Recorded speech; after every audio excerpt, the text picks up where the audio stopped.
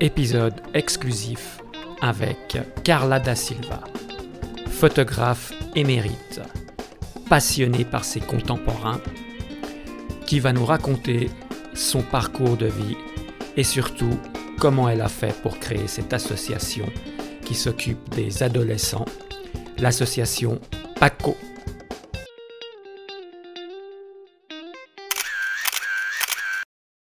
Bienvenue à toutes et à tous pour ce nouvel épisode afin d'écouter la voix de la réussite et du dépassement de soi.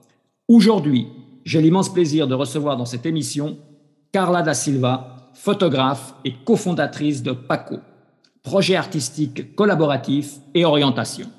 Sans plus attendre, donnons-lui la parole. Carla da Silva, bienvenue dans cette émission. Bonsoir et merci pour l'invitation. Je vous en prie. Je suis Carla da Silva, photographe et cofondatrice et co-directrice de la structure PACO, qui est une structure de réinsertion à travers les arts plastiques et visuels. Et je fais ces deux professions, j'exerce ces deux professions avec beaucoup de passion. Très très bien, justement, on va parler de votre origine pour la photographie. Quand est-ce que cela vous est venu, non seulement de faire de la photographie, mais d'en faire votre métier? J'ai commencé à prendre des photos relativement tôt, encore enfant, avec un intérêt pour le photojournalisme. Et j'ai commencé à faire beaucoup de photographies de rue, simplement à travers des voyages, en descendant en bas de chez moi, en essayant d'explorer ma propre ville. Et petit à petit, mon intérêt a grandi pour ce domaine-là. J'ai ressenti de plus en plus le besoin de m'exprimer à travers ce médium. Et j'ai décidé, en fin d'adolescence, d'entamer une formation de photographe que j'ai eu la chance de réaliser dans une université à Londres, l'université Goldsmiths. Et à partir de là, je suis revenue vivre à Genève et j'ai commencé à travailler comme photographe indépendante. D'accord.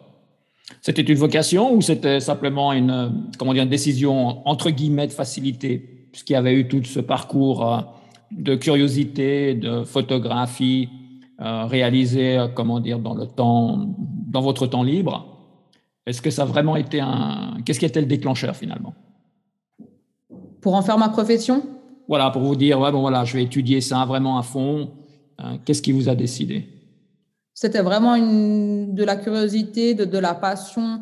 Je me suis beaucoup intéressée à la culture artistique, à la culture photographique, et j'avais envie vraiment de pouvoir aller au-delà de ce que je faisais à ce moment-là, de pouvoir bénéficier d'un enseignement, d'une plus grande culture.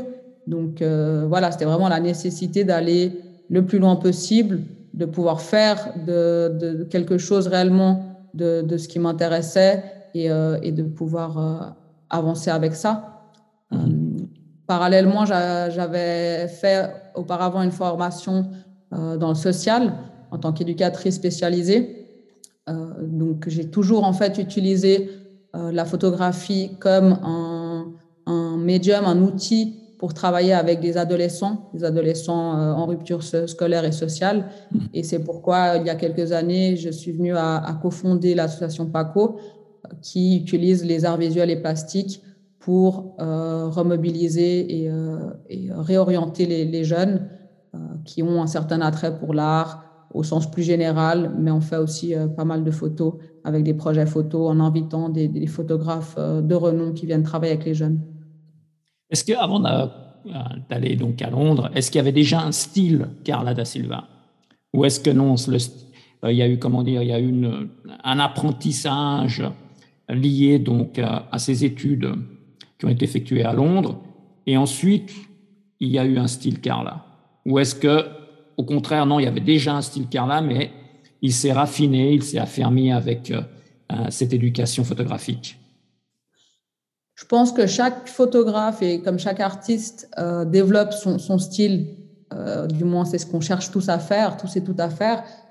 Je pense que j'avais un style en devenir avant de vraiment me plonger réellement dans la photographie. et puis que ce style s'est développé au fil du temps et qu'il continue à se développer. Et je pense que ce n'est jamais quelque chose de signé, de définitif, bien que chacun ait sa signature au final, mais ce style se développe et évolue avec les expériences, avec les différents projets qui sont réalisés, avec tout simplement avec le temps. Et pourquoi, comment dire, cette envie de travailler avec des personnes qui sont en rupture scolaire? Pourquoi? Pourquoi est-ce que ça résonne en vous? J'ai toujours eu beaucoup d'intérêt pour la période qui est l'adolescence sur un point de vue psychologique et développemental.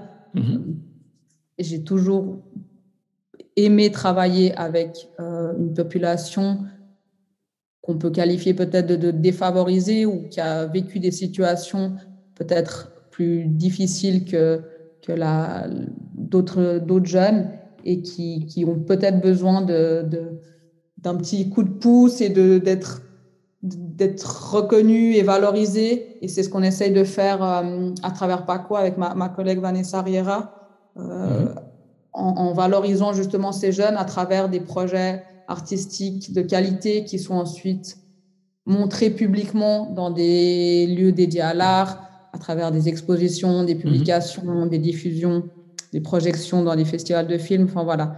Et je pense réellement que ces jeunes-là méritent qu'on leur donne la chance de pouvoir développer leurs compétences, de pouvoir affiner leur style eux aussi.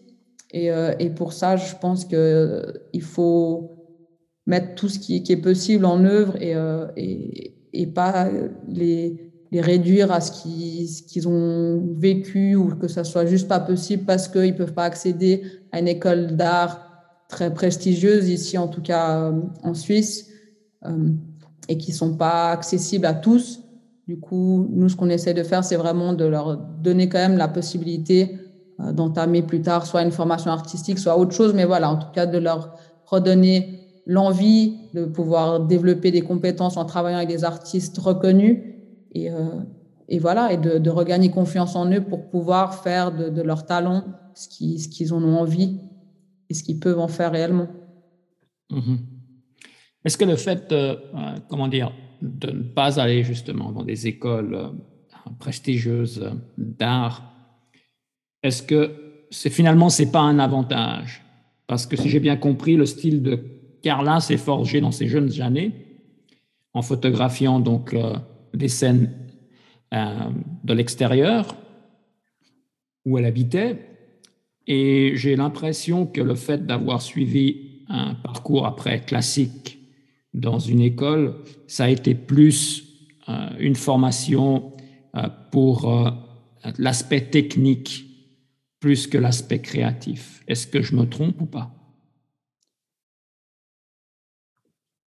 Je ne pense pas que ça soit finalement plus facile ou meilleur de ne pas passer par une formation traditionnelle.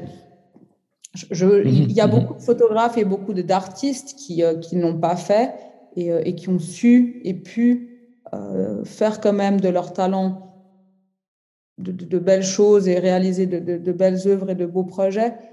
Maintenant, je pense que c'est une question qui ne peut pas être répondue de manière générale. C'est vraiment très, très personnel. Je pense que de toute manière, une formation est censée être non pas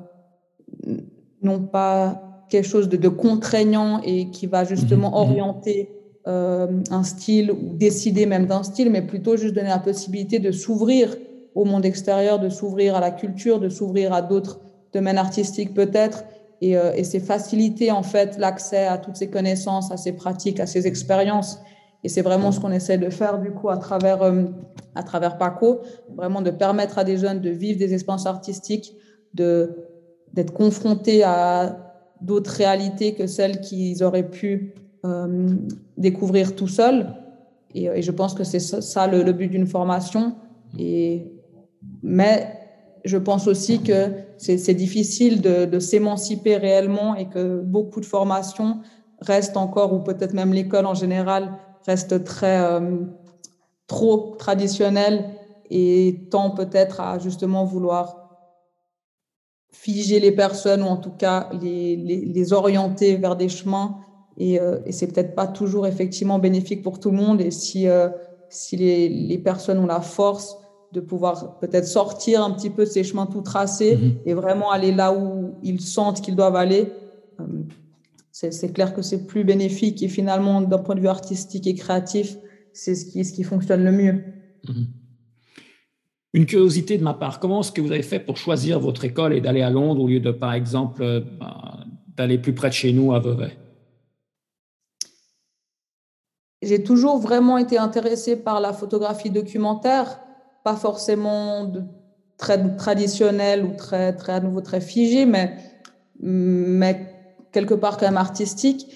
L'école de Vevey ici, en Suisse, correspondait pas tout à fait non plus à ma vision de la photographie, surtout à l'époque, quand j'ai décidé d'entamer cette formation. C'est vrai que j'étais quand même peut-être moins qu'aujourd'hui, moins ouverte à quelque chose de plus créatif, de plus abstrait, comme peut peut-être le proposer l'ECAL à Lausanne ou l'école de Vevey. Donc voilà, c'était vraiment par rapport à ce que moi, je pensais faire et être capable de développer photographiquement. Et après, je ne vous cacherai pas que c'était aussi un rêve d'enfant que d'aller vivre un moment à Londres, qui a toujours été une ville qui m'a beaucoup intéressée.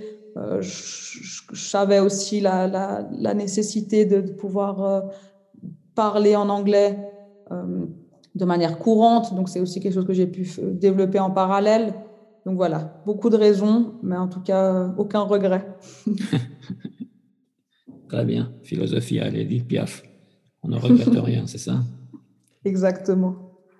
Et comment est-ce qu'on fait quand on est photographe, on sort de l'école et qu'on veut vivre de sa passion? Comment est-ce que l'on fait pour trouver ses premiers clients dans un monde ou dans un univers où on n'est pas connu forcément? Alors, au début, c'est très compliqué. C'est très compliqué parce que justement, il faut aller un petit peu taper à différentes portes. Il faut montrer son travail, ce qui demande quand même une certaine confiance en soi et une certaine capacité à se vendre quelque part, ce que je trouve très, très difficile encore aujourd'hui. Mais voilà, après, c'est vraiment s'ouvrir aussi à différents domaines. Et puis au début, c'est très difficile aussi parce que je me rappelle que lorsque je suis revenue à Genève, j'ai eu la chance de très vite travailler être engagée comme pigiste pour des quotidiens et du coup pouvoir vraiment toucher un petit peu à tout. Mais au début, on a peut-être tendance aussi à accepter toutes sortes de mandats sans vraiment, pour des questions financières, et puis ce besoin aussi, cette envie d'être reconnu dans différents domaines et pouvoir après, avec les sports, toujours d'être invité à sur d'autres projets.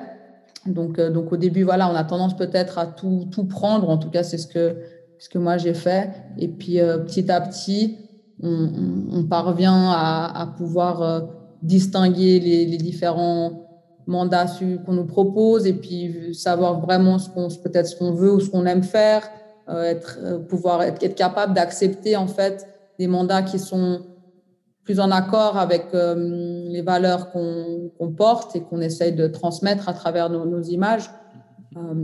Donc aujourd'hui, j'ai la chance de pouvoir le faire et je souhaite en tout cas à tout un chacun de pouvoir arriver là. Pouvoir vivre non seulement de sa passion, mais également de la direction dans laquelle on veut suivre sa passion, c'est ça? Tout à fait, oui. Justement, par rapport à ça, qu'est-ce qui est plus difficile? Est-ce que c'est la peur du succès ou la peur de l'échec?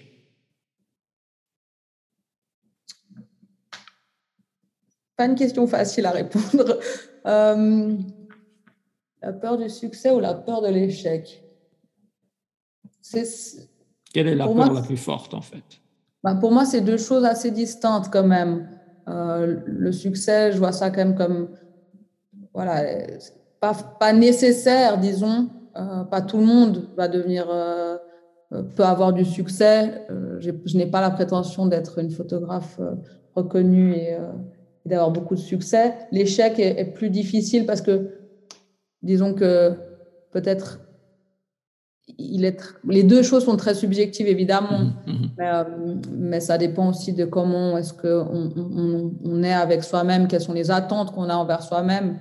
Et puis l'échec est peut-être plus difficile à encaisser toujours, mais c'est trop subjectif pour savoir aussi. Enfin, voilà, pour moi, c'est une question très difficile à répondre, mais en tout cas, je dirais que l'échec, c'est quelque chose on cherche tous à éviter, évidemment. Mais ce qui peut quand même permettre de rebondir et permettre de faire mieux la prochaine fois. Donc, il est quelque part aussi nécessaire et je pense qu'on y est tous confrontés dans tout domaine professionnel ou personnel qu'il soit. Donc, je ne sais pas s'il faut finalement en avoir peur ou plutôt apprendre à le confronter. Alors, quand je parle de succès, le succès, ça appartient à chaque individu. Parce que ma définition de succès est certainement différente de la vôtre. Mais par contre, par rapport à sa propre échelle de valeur, il y a une confrontation soit avec la peur de réussir, soit avec la peur de l'échec. Et donc, si je comprends bien, c'est plutôt une peur de l'échec qui vous anime. Vous voulez éviter à tout prix. Oui, non, pas l'éviter justement. Cette peur est bien là, mais je pense que c'est ce qui, pour éviter moi, l'échec, bien sûr. Oui, mais pas forcément en l'évitant non plus. Disons que c'est ce qui m'anime effectivement et ce qui permet aussi d'avancer, de continuer à se battre et à essayer de faire toujours mieux. Je pense que s'il n'y avait pas cette peur de l'échec, on aurait plus tendance à se reposer un peu sur nos lauriers et pas cette force et ce courage pour aller de l'avant et viser plus haut, ou en tout cas essayer de donner le meilleur de soi-même. Donc, je pense que la peur de l'échec est étroitement, intrinsèquement liée au dépassement de soi. Peut-être que celle du succès aussi, au final. Je pense que tout est un petit peu lié et qu'on ne peut pas vraiment les dissocier. Mais en tout cas, je dirais pas que je cherche à fuir l'un ou l'autre, mais plutôt à en prendre connaissance pour pouvoir voilà, gérer tout ça et pouvoir continuer à aller de l'avant et à faire au mieux. Donc, jusqu'à présent, donc j'ai l'impression que vous avez fait ce que vous souhaitiez, ce que votre cœur vous demandait de faire, si on peut l'exprimer ainsi. Et je serais très curieux de savoir, quand vous avez annoncé à vos parents que vous alliez donc vous allez vous diriger vers une voie artistique, quelle a été leur réaction? Parce qu'il y a toujours énormément d'idées reçues par rapport aux voies artistiques. Et une qui est très forte aussi, c'est que les personnes qui choisissent une voie artistique ne vont pas forcément pouvoir subvenir à leurs besoins. Donc, comment ça s'est passé cet épisode? Alors, j'ai la chance d'avoir des parents qui ont toujours été très soutenants et très compréhensifs. Évidemment, quand je leur ai annoncé mon envie de partir étudier la photographie pour devenir photographe, ils ont quand même émis quelques craintes. C'est sûr que quand on sort un petit peu des sentiers battus, du chemin ordinaire et qu'on se lance dans quelque chose de peut-être plus moins traditionnel et surtout avec peut-être moins de sécurité financière, ça peut faire peur, évidemment. Mais voilà, comme j'avais aussi cette double formation et que j'ai jamais voulu être exclusivement photographe, parce que pour moi, en fait, l'idée aussi de la photo, c'est pas seulement créer, faire des images, c'est les faire avec un but qui est quand même un but finalement humain et social. Tous les projets que j'entreprends sont tournés vers l'humain, ce qu'on appelle un peu la photographie humaniste quelque part. Mais ce qui m'intéresse vraiment, c'est d'utiliser les images pour essayer peut-être de faire réfléchir à des problématiques sociétales. Donc, voilà pourquoi j'ai jamais non plus voulu quitter mon autre profession qui est celle d'éducatrice et enseignante spécialisée. Et j'ai la chance aujourd'hui d'avoir pu joindre les deux choses à travers Paco. Et ce qui fait que effectivement, je suis très convaincue d'avoir fait les bons choix et très reconnaissante de pouvoir vraiment faire ce que je veux de ma vie.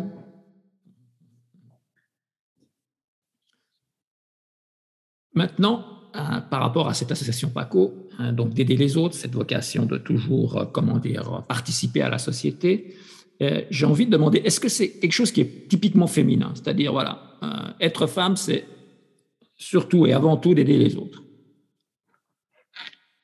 Non, je ne pense pas que ça ait quelque chose à voir avec le genre. Il y a beaucoup d'hommes aussi qui font plein de choses tournées vers l'autre et qui cherchent à aider ou à soutenir ou en tout cas qui sont concernés par la société, par les personnes. Donc, non, je suis assez convaincue que ça n'a rien à voir avec le genre et que c'est plutôt une question de vocation. De vocation ou d'intérêt, de culture, de caractère, de plein de choses. Mais, ouais. Très bien. Et toujours par rapport à la photographie, là maintenant, on parle de la personne, de la photographe. Est-ce que c'est important de faire des expositions pour un photographe à l'heure où tout se fait de façon digitale? À l'époque, je comprends que, quand il n'y avait pas cette facilité de voir ce qui se passait de l'autre côté du monde avec le clic d'une souris, de devoir s'exposer, c'était quelque chose qui était important. C'était également, une façon d'être reconnu pour un photographe. Mais maintenant, à l'heure actuelle, dans cette époque dans laquelle nous vivons, est-ce que de s'exposer, ça s'impose? Je ne pourrais pas dire si ça s'impose. En tout cas, personnellement, je trouve que l'exposition, c'est en fait un partage plus grand que celui qui peut se faire à travers, de manière virtuelle. Non seulement, alors, sur un point plus technique, effectivement, les photographies, pour moi, méritent d'être tirées sur du beau papier, encadrées, mises en valeur contre des murs. Mais au-delà de ça, c'est surtout le partage, à nouveau, la rencontre entre les personnes. Lorsqu'on expose, on invite des gens à venir voir ce qu'on fait, à essayer de comprendre ce qu'on essaie de dire à travers nos images. Et c'est des occasions de rencontrer des gens, de pouvoir aussi en parler avec eux. Peut-être qu'eux aussi ont des choses à nous amener. Je crois vraiment beaucoup aux rencontres. Et puis à nouveau, la photo est pour moi un moyen d'essayer de comprendre le monde qui m'entoure, d'essayer de le comprendre, de le digérer et de pouvoir ensuite transmettre à travers mes images ce que j'en comprends. Du moment où j'ai pas la possibilité de pouvoir en parler avec des personnes de manière bien réelle, en présence, échanger autour d'une image, en discuter, avoir le point de vue de l'autre, tout ça, c'est des choses très importantes et surtout très valorisantes et qui, malheureusement, selon moi, se perdent à travers tous ces réseaux sociaux et ce monde virtuel. Et justement, par rapport à cet aspect humain, je sais que vous donnez des cours également de photographie. Pourquoi ce besoin de donner des cours de photographie? Est-ce que vous voulez transmettre votre sensibilité? Est-ce que, ça correspond de nouveau à ces rencontres? Vous voulez rencontrer le plus de personnes ou ça correspond également à un besoin d'aider, mais à différents types de personnes? Je dirais un peu des trois. Peut-être plus, comme pour la question d'avant, plutôt la notion de partage, de rencontre. quand on est passionné, on a vraiment envie, enfin, envie de pouvoir en parler, de pouvoir partager cette passion. Et puis, j'aime beaucoup discuter avec des personnes qui sont intéressées par la photographie, qui souhaiteraient développer aussi leurs compétences techniques et artistiques et, et pouvoir les aider à le faire simplement en leur partageant ce que moi j'ai pu acquérir comme compétences. C'est quelque chose de très, très instructif pour moi aussi et puis de vraiment intéressant. Et à nouveau, c'est vraiment ce côté humain de partage, de rencontre et d'échange qui, selon moi, guide mes différentes pratiques. Et quand on donne des cours comme ceci de photographie, quelle est la personne qui se nourrit le plus? Le photographe qui partage son expérience, sa sensibilité, ou les personnes qui viennent ici justement pour se nourrir de cette expérience?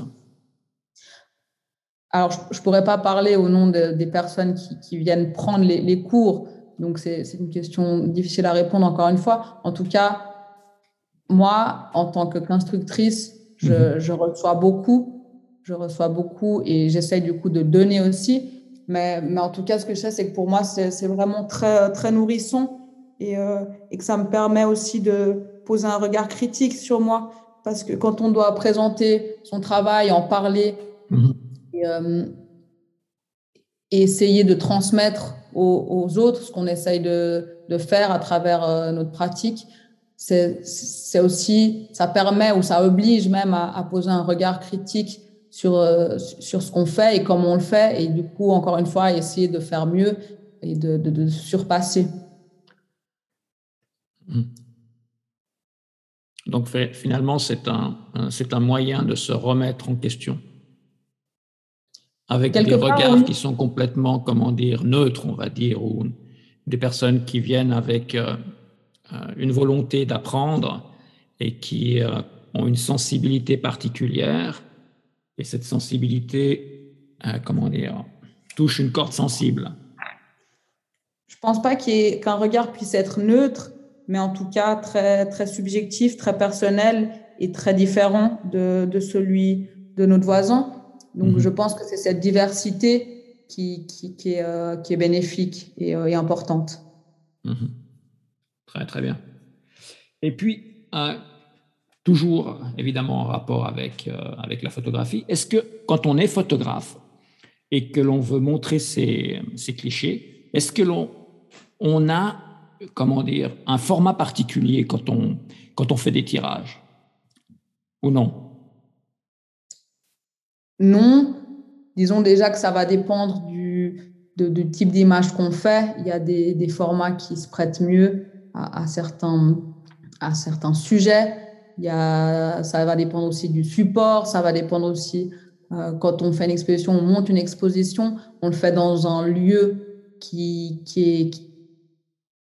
est différent d'un autre et il faut toujours aussi réfléchir à la scénographie, à comment les images peuvent être mises en valeur dans cet espace-ci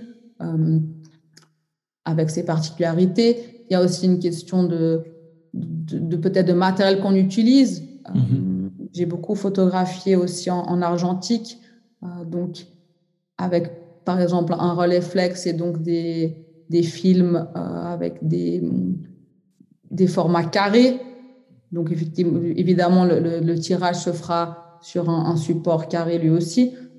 Donc, il y a plein de caractéristiques. Je pense que le plus important, c'est vraiment ce qu'on cherche à dire et à transmettre à travers nos images et qui va ensuite guider nos choix techniques, que ce soit d'impression ou de cadrage, mais qui vont du coup permettre de définir tous ces paramètres dans le but de transmettre au mieux ce qu'on essaye de partager. Je vais revenir avec ce que vous animez pour les personnes qui sont en difficulté, donc projet artistique collaboratif et orientation.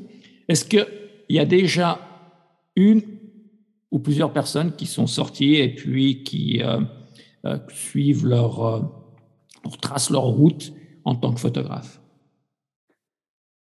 Alors, on a une structure relativement jeune, c'est-à-dire on a aujourd'hui 3 ans d'existence.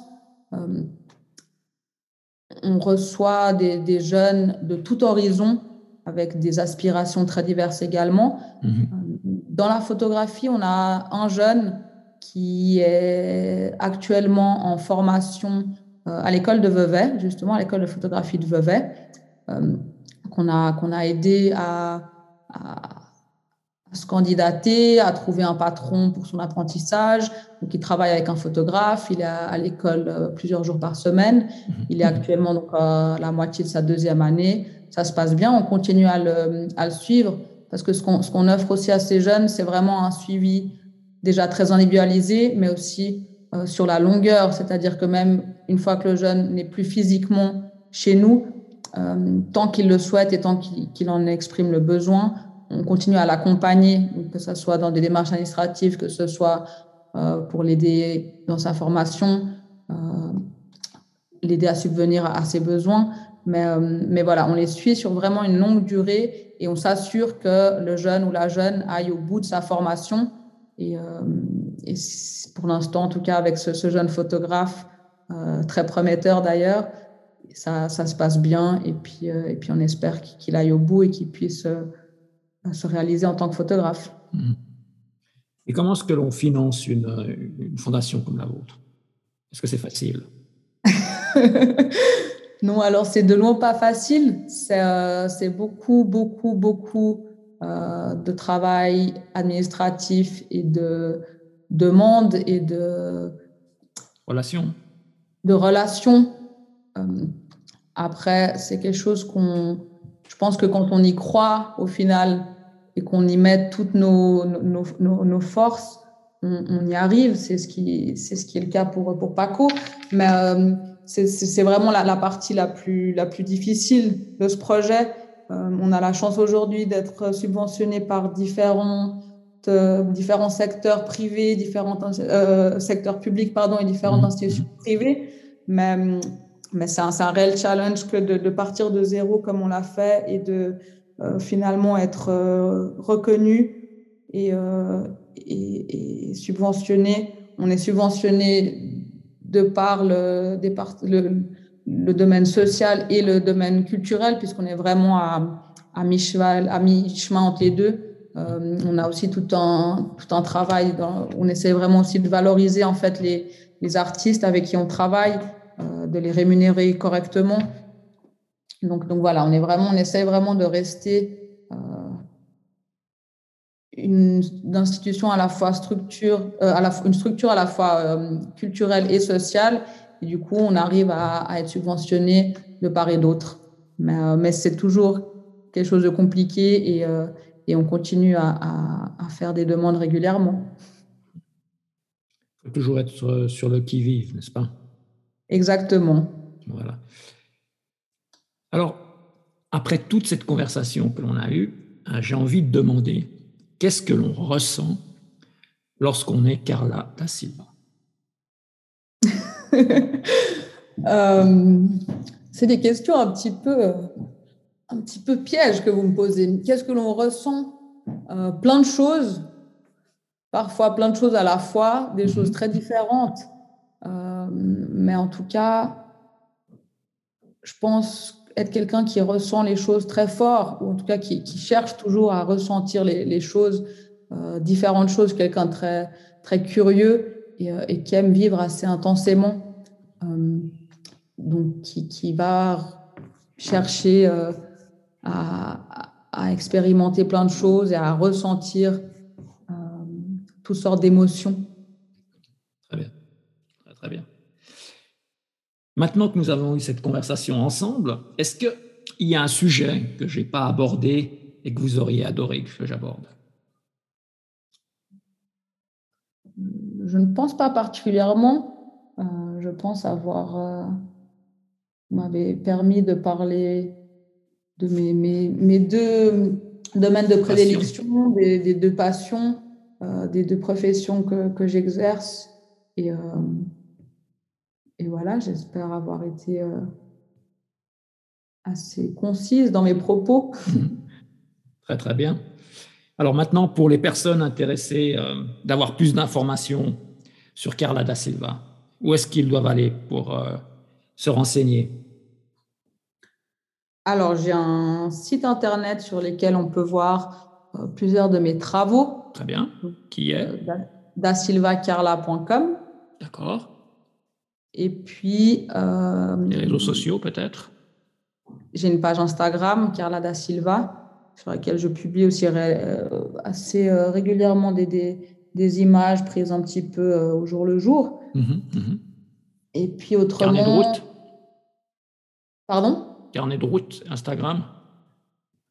C'est-à-dire? C'est-à-dire plus, comment dire, plutôt que d'avoir un projet particulier, c'est l'inspiration du moment? Oui, voilà, c'est plutôt des photos de rue, un petit peu de quelques-uns de mes projets. J'avais publié aussi à l'époque, mais plutôt de la street photographie, comme on dit, et puis des images un peu instantanées. Autrement, sur le site de Paco, il est possible aussi de découvrir toutes nos activités. Donc, paco-web.ch. Très bien. Et pareil, il y a une page Instagram, donc association-Paco. Parfait, parfait. Donc voilà, les personnes de notre audience qui veulent avoir plus d'informations sur Carla savent où les trouver maintenant. Carla da Silva, un tout grand merci pour avoir participé au programme et surtout pour avoir partagé votre expérience, non seulement en votre qualité de photographe, mais également d'animatrice pour cette association qui, comme vous l'avez mentionné, va certainement susciter des vocations. Voilà. Et pour tout cela, je vous remercie infiniment et je vous souhaite une excellente soirée. Merci à vous pour l'intérêt porté à mes activités et pour cette invitation. Je vous en prie. Et une excellente soirée à vous aussi. Merci beaucoup. À bientôt. Au revoir.